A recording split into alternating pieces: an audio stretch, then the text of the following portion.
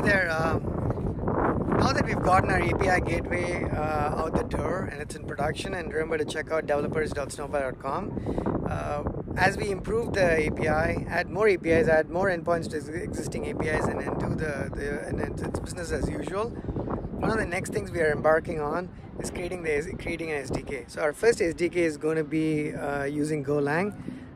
Which is a recent language that I picked up, and I actually like it quite a bit for a variety of reasons, and we'll talk about that as we go.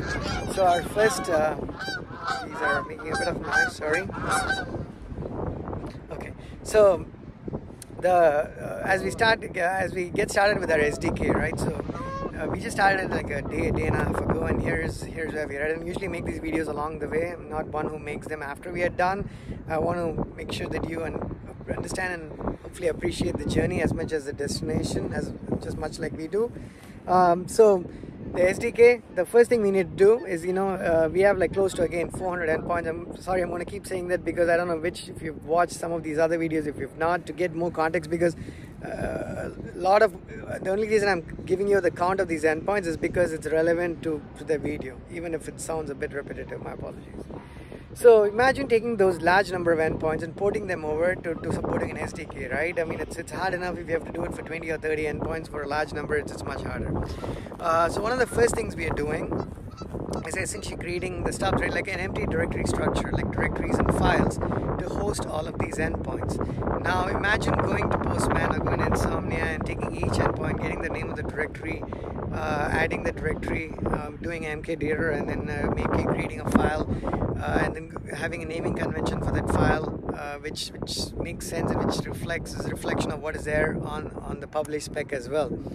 It is quite laborious, right? It's going to take, even if it took you like about a minute, maybe two, right? Depends, because you have to switch multiple terminals and whatnot, multiple windows. So all that you're doing is creating directories and files. If it takes a minute or two for whatever reason, so if you do 400 times 2 is 800 minutes, right? That's like what, 10 hours plus another 13 plus hours, right? So that's a day and a half. Now, a day and a half may not be much for larger organizations, but it's plenty for us, because we just do a lot of stuff. That's the nature of the beast at Snowpal. And if you don't believe me, just check out the list of things we have released in the last 3 years, right? It's just an insane number. We pride ourselves in being able to do that, but the only reason we can't do that is we try to keep our processes and approaches and methodologies and design patterns intact, and then continually we learn from what we've not done so well and improve upon it. So here, how do you do this without spending 12 hours or 13 hours? Because 13 hours just to create the directories and files, and then you have to write code for each of them, right? Each of the endpoint needs to do whatever it is that it needs to do. It needs to be its own function, needs to be wired into a recipe. I mean, there's a lot more that needs to go on. The recipes outside the SDK. While the purpose of this effort is in SDK, but there's also multiple agendas here, right? We want to create a test framework. We want to create a set of recipes for our developers that are consuming our API to help them get started and hit the ground running right away. And we also want to publish an SDK. So we want to kill more than one bird with one stone.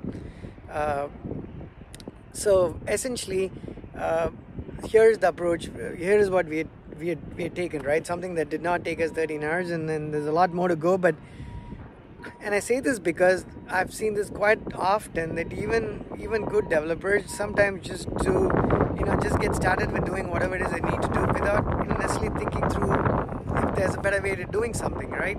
And again, this particular item that I'm talking about is less about coding, not much, right? It's very little coding. It's more about how you're solving the problem. Now, you can literally go either to your IDE or to your command line and do mkdir directory name, and then you can touch the file just to create the file. Sure, you can do that manually, one after the other, and it's going to take a lot of time. And not only is it going to take time, it's laborious, it's mundane, it's boring, and it's brain dead, right? So you want to do something quicker, better, faster, nicer. Just trying to borrow some of Apple's objectives, if you will. Or be inspired by it, I should say. So here's what we did. So we have the Postman workspace. We have Insomnia and other versions of the OpenAPI. It doesn't matter which one it is. I can't even remember which one we actually leverage for this effort, but one of them.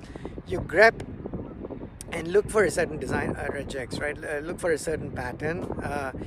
and it pulls up all the, because our Postman, I'll just take Postman as an example, that we have started using it quite actively actually. So you have the directory name and then the file and then the endpoint title. We grep and extract all the titles out, and the directory name is just the folder name, right? Once you extract them, we write it to a file, a text file. So you have, like, say 400, 500 lines long, right? One line per directory and one line for a file name. Now we have a starting point there. Now we want to take that essentially and create directories and files on this new repo, the SDK. Of course, the naming convention on these workspaces is different from the naming convention of the files and directories, so we need to do a bit of massaging there, right?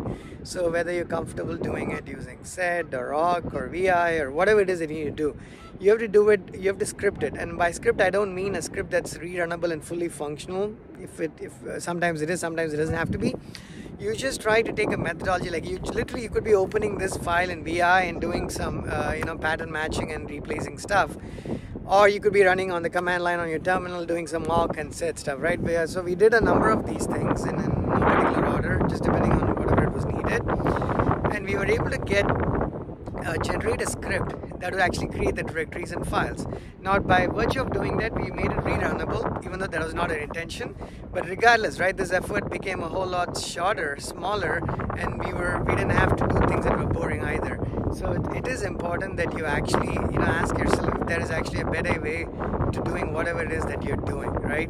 9 out of 10 times there will be, and make sure you sort of resort to that approach. Hopefully this makes some sense and there's some value add for you here. Thanks for watching.